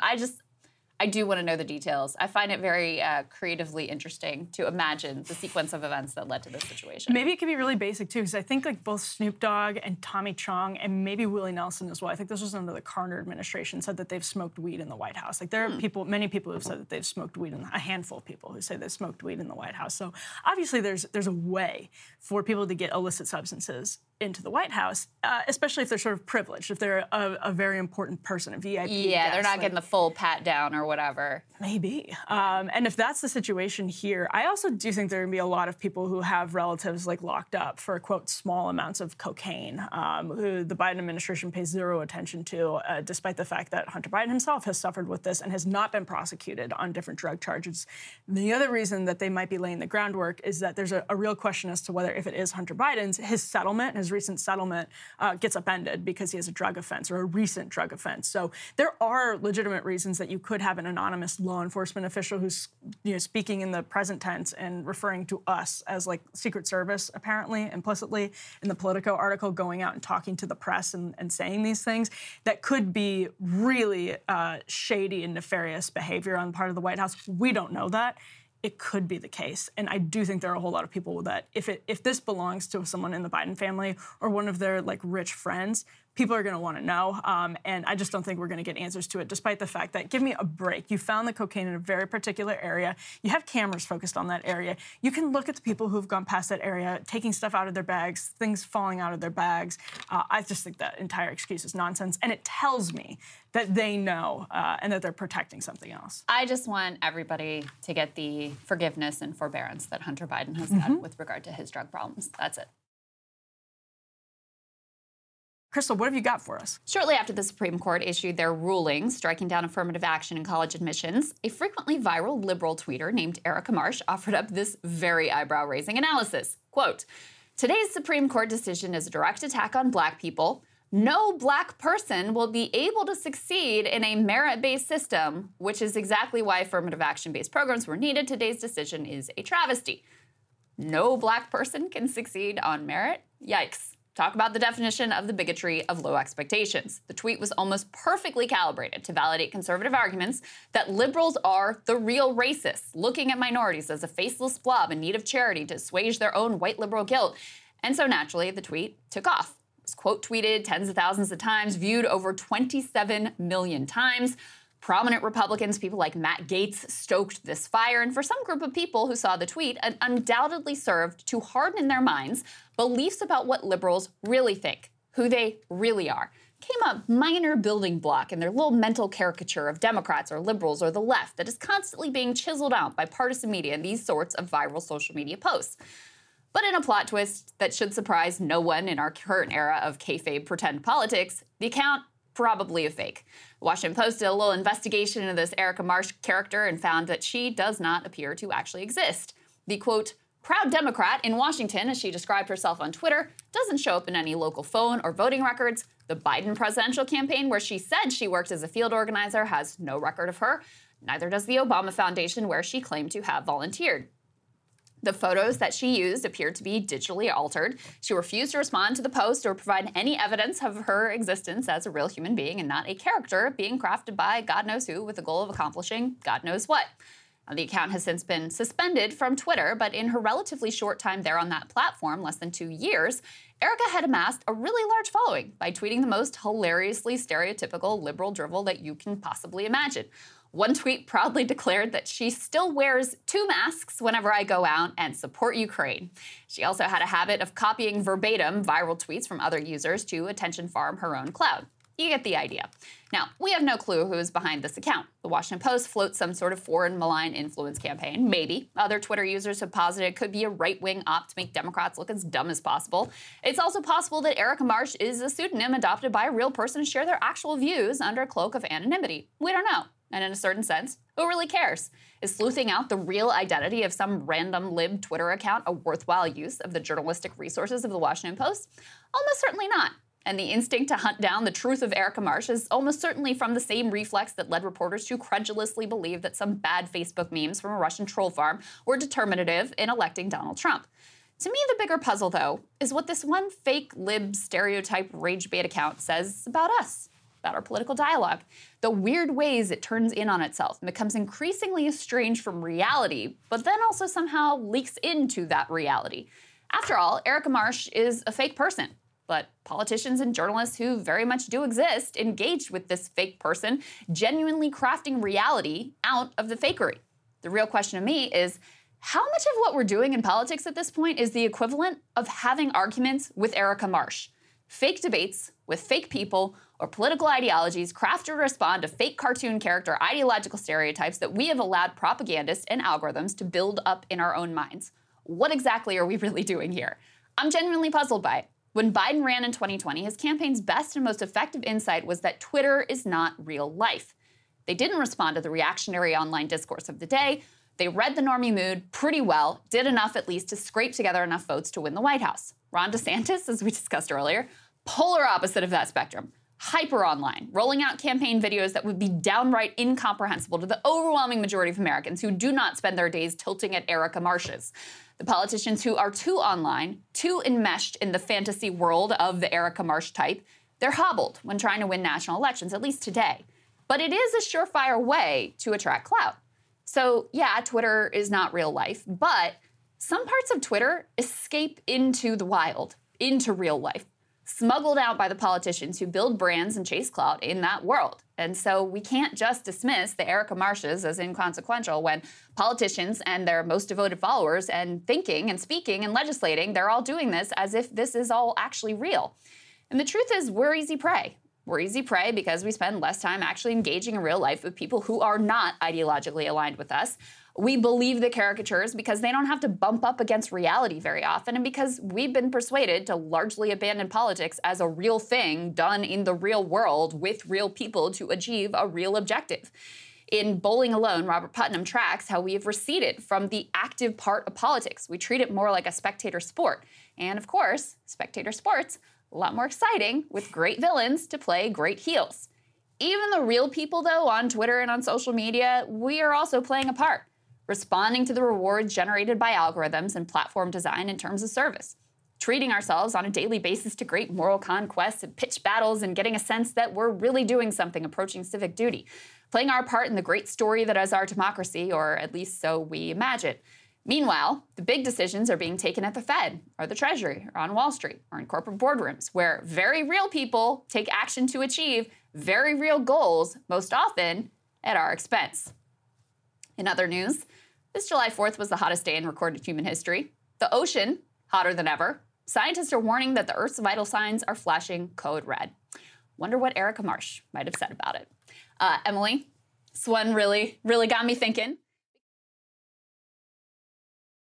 All right, Emily, what are you looking at? Well, there's new research on marriage and I guess people not getting married. That's probably the best way to put it. I want to start by actually a Washington Examiner article by Brad Wilcox with the University of Virginia and the Institute for Family Studies on this new Pew research. We'll get to the Pew research in a second, but I first wanted to read the way Brad put it because I think he adds really important framing, not just that the left misses, but also that the right misses and has missed for years and years and years. So Brad writes, a record high 25% of 40-year-olds in the United States were never married in 2021, according to sobering new statistics from the Pew Research Center. That statistic, and this is really important, compares to just 6% of never married 40-year-olds in 1980. So 25% now, 6% in 1980. Now, Brad goes on to say, digging further into the Pew data reveals that this retreat from marriage and family has hit vulnerable populations and the hardest, including minorities, the working class, and poor Americans. The upper classes continue to marry, forge stable unions, and enjoy reasonably happy family life, while the lower classes drift into a world of relational chaos. So some folks might not agree that marriage is essential to happiness and stability, and we'll get to that in just a second. But first, let's zoom in on Brad's framing about who's being hit the hardest by this decline in marriage, at least at the age of 40. So let's put Pew's data up on the screen. So this is as of 2021, according to a new Pew analysis of Census Bureau data. As of 2021, 25% of 40-year-olds in the U.S. had never been married, as Brad said, but that was just from 2010, you get a 5% increase. Now, look at these demographics. So Black 40-year-olds were much more likely to have never married than Hispanic, white, Asian 40-year-olds. Education level, 40-year-olds without a 4-year college degree were much more likely to have never married than those who had at least completed a bachelor's degree. 1/3 of those with a high school diploma or less had never married, compared with 26% of those with some college education and 18% of those with a bachelor's degree or more education. Now, the overall decrease in the share of 40-year-olds who have married is especially notable, Pew says, because the share of 40-year-olds who had completed at least a bachelor's degree was much higher. So there's more people in that position in 2021 than in 1980. That went from 18% to 39%. So that's huge. That's a bigger group in a really powerful way. Pew does conclude their article on this new analysis with some note of caution. They say, we can't assume that if someone is not married by age 40, they never will. In fact, they continue, about 1 in 4 40-year-olds who had not married in 2001 had done so by age 60. If that pattern holds, a similar share of today's never married 40-year-olds will marry in the coming decades. That is a really big if. So while I appreciate Pew, especially the social scientists at Pew putting that in there, it is a really, really, really big if because of where we see the trend lines going. That said, it's still, even if people are simply delaying marriage to 40 or later, that can come with serious complications for their life and less than ideal complications for their life in ways that we're going to talk about right now, because that's what's really important. So education by social scientists is used as a really helpful proxy for class, and you can see that borne out in a whole lot of data. And so what we're really looking at here is exactly what Brad describes. Wealthy people who have taken to the pages of, and I did a little look yesterday at some recent articles where marriage has been disparaged as an institution, disparaged as outdated and not of much use anymore. Business Insider, The Atlantic, Teen Vogue, The New York Times. The people who are taking to the pages of those elite media outlets are actually getting married at higher rates and really always have been. My old boss, Tim Carney, over at the Washington Examiner, wrote a great book called Alienated America, which is always behind me on the shelf here on the news set. He wrote about what he calls the Lena Dunham fallacy, which is just a wonderful turn of phrase, but he also defines it in a really important way as, quote, the tendency to attribute to decadent elites social phenomena really located among the working class, and the inclination to, quote, blame cultural shifts away from the traditional norms on highly educated, wealthy, white liberals. So, we're typically people on the right, especially. If you look at sort of the narrative and the language around like welfare queens, you say, oh, these welfare queens and welfare communities are destroying American culture, et cetera, et cetera. It's just a completely ridiculous argument because what you have actually are elites who are conditioning all of us over and over again with cultural messaging in media and elsewhere to say, oh, marriage, not really that important. But it is. And this is where, again, maybe some folks agree, but I think it's really important to zoom in and realize that the bulk of research suggests that marriage and happiness actually are coordinated. They actually are, they go together. Marriage actually is a source of great happiness for people, even though, people have been told for a really long time that you find happiness outside marriage, et cetera, et cetera. That's true. But the research shows us that marriage is one of the best predictors of happiness and also one of the best predictors of stability for children being raised in a household with 2 married parents, especially upward mobility. People who grow up with less money but in a household with 2 married parents are more likely to experience upward mobility and escape the cycle of poverty. And that's another essential element of all of this in the class framework that, again, the right misses and the left definitely misses. This is also from the Institute of Family Studies.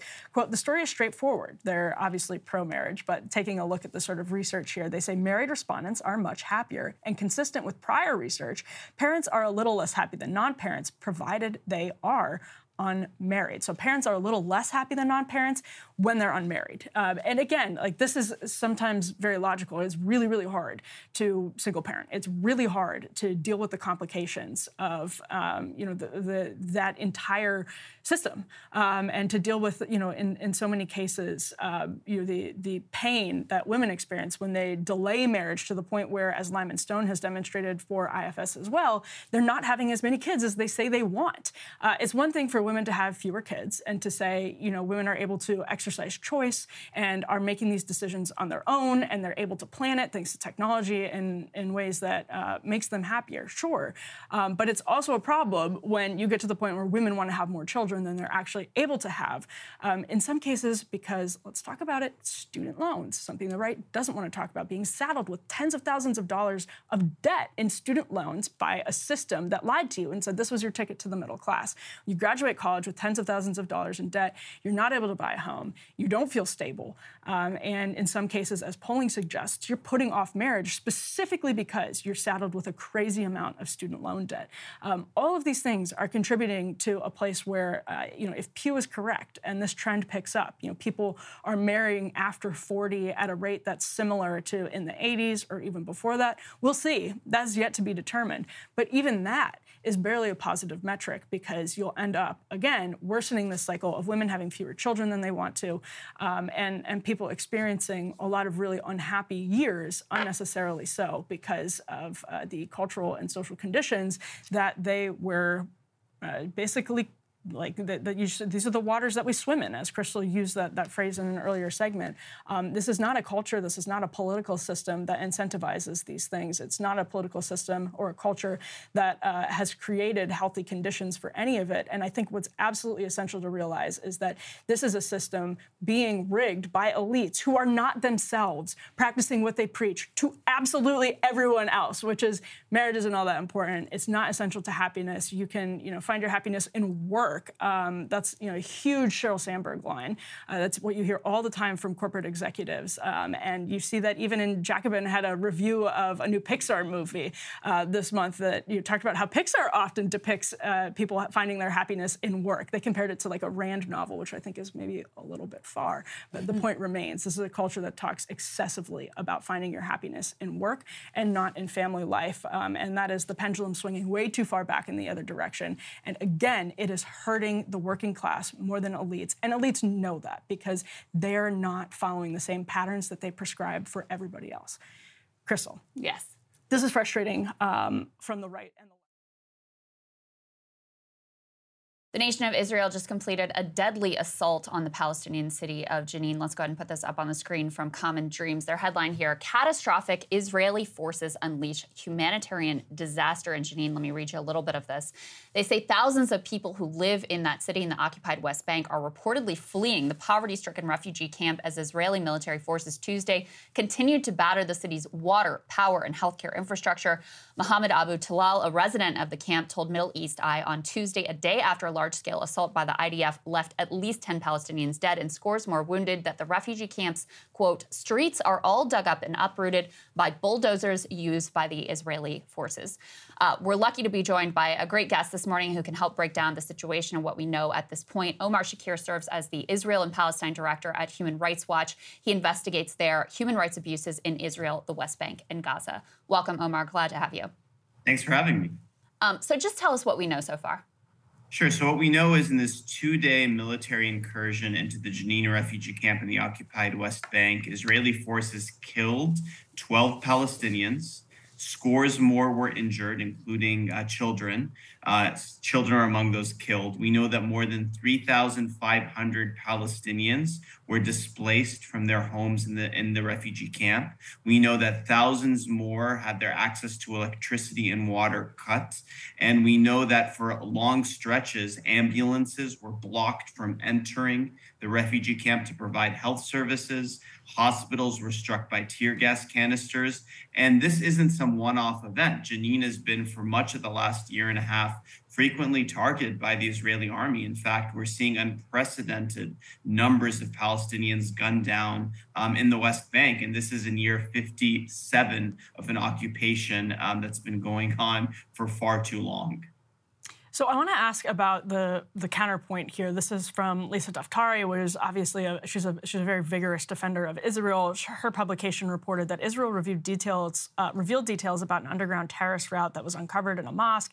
Lisa said the mainstream media only chimes in now to tell you about the so-called war crimes Israel has committed by going into Jenin. They leave out these small details. So the argument is that this is on the heels of a sort of broader assault on Israel and its retaliation, et cetera, et cetera.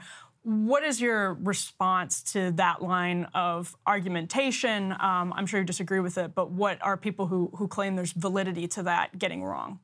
Sure. I think part of it is like, we see this argument being used all the time in Gaza, for example, and it's been 17 years of continuous rounds of assaults and escalations, right? The reality here is this is part of a methodical policy. Human rights organizations, including Israeli human rights organizations, Palestinian, international, have said that the Israeli government is committing the crime of apartheid against Palestinians. There is no security justification for Israel expropriating Palestinian land to build settlements. There is no security justification for giving building permits to build settlements, which are illegal, and denying them for Palestinians to add extensions to their home. There is no security justification for policies that deny residency rights for Palestinians to live with their Israeli partner in Israel, but allow it to foreigners of any other nationality. Security is frequently invoked. It's often pretextual. And even when security is part of the consideration, and of course there have been Israelis who have been killed, the Israeli government goes so far beyond what international law authorizes, right? Actions that affect thousands of people, that displace them, that they no more justify these actions, than torture invoked in the name of security would justify those particular actions. Talk to us a little bit about this current Netanyahu government, which has been described, I think justifiably so, as the most far-right, especially some of the coalition partners that are part of this government, the most far-right government in Israeli history. Do you see this action as in character different from some of the assaults that have gone on under previous administrations?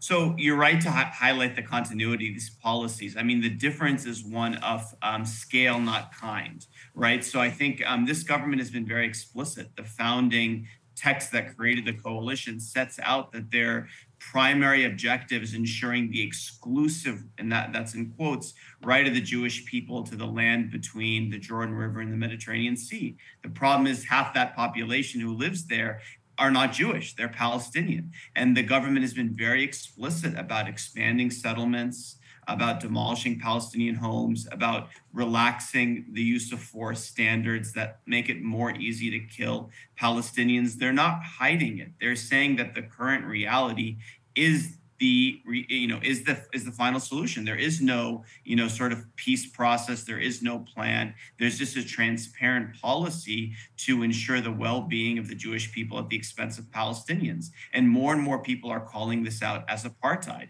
And that's sort of where the conversation is shifting. I think in the U.S., that conversation is not caught up with where it is in the rest of the world, but it's the transparent consensus within the human rights movement and by more and more voices from the former UN Secretary General to leading former Israeli government officials to governments like South Africa and Indonesia, governments across the world. So what's the immediate future look like for Jeanine on the heels of all of this? In the coming days, the coming weeks, the coming months, what can observers expect to see out of the region? I'm afraid I don't have much optimistic to share with you because this situation is in some ways unprecedentedly bad. And the problem we have here is that when these cycles of violence take place, when war crimes and other abuses take place, and by the way, not just by the Israeli government, sometimes these abuses are committed by Palestinian actors, there is systematically no accountability.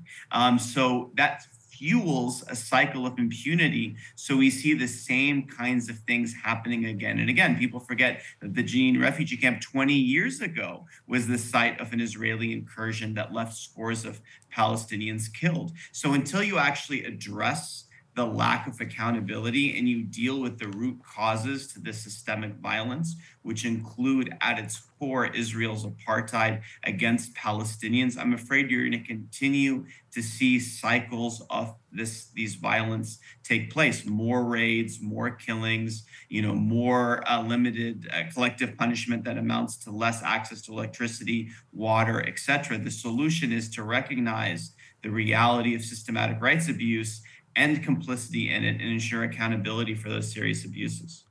And Omar, finally, we tracked closely here huge protests across Israel, bringing together a lot of different groups in reaction to what was widely seen, and I think justifiably so, as a sort of judicial takeover attempt from Netanyahu and his government.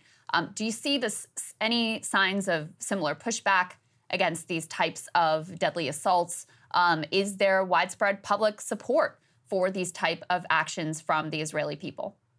So look, there's a minority, but there is a contingent of Israelis that show up every week at these protests with signs that make the linkage between the judicial overhaul and the repression, apartheid, occupation of Palestinians. There's still a minority. The majority protest movement has largely focused on the issue of the judiciary, but more and more people are drawing the connections that understand that what's happening in Israel is the inevitable result of decades of illegality in the West Bank, of impunity, and many of these forces that have risen to power that are pushing the judicial overhaul actually, come from the settler movement, actually want to import, these values there. So some linkages are being drawn. It's not enough. And I think it's quite important that we continue to make the connection, between these issues, because ultimately, yes, the judiciary has been a rubber stamp on many of the abusive policies of the occupation, but at the same time, obviously removing even that limited check,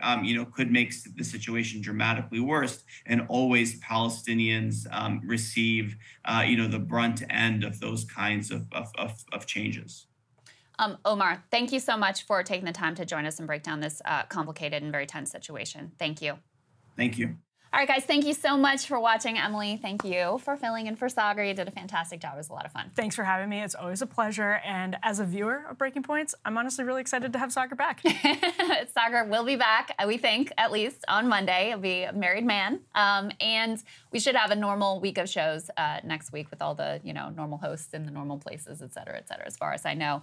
Even Ryan. Yes, Ryan is allegedly going to be back as well. Drag him back from Vermont.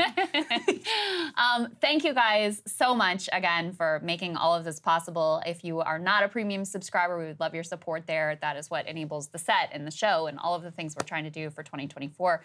BreakingPoints.com. Love you guys. Have a wonderful weekend, and we'll see you next week.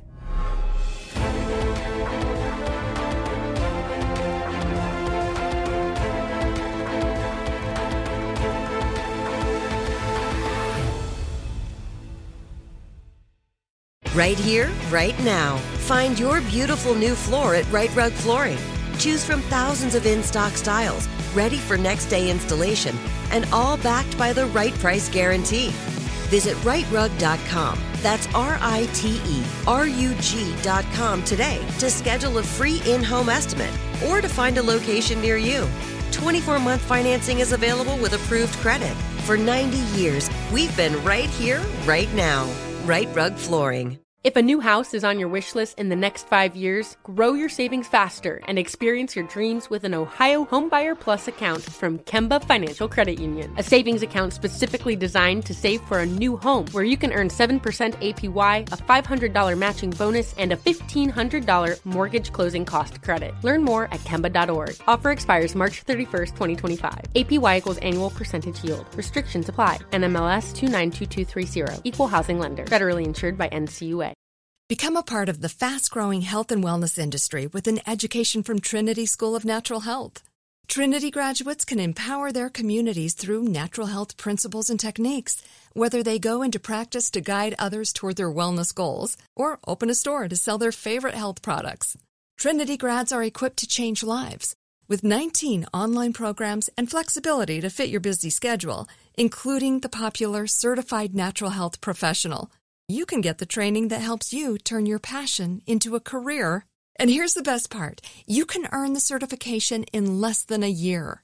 From herbology to naturopathy and health coaching, Trinity allows you to make a meaningful difference by helping others live healthier, happier lives. Don't wait any longer to pursue your passion for natural health. Enroll today at trinityschool.org. That's trinityschool.org.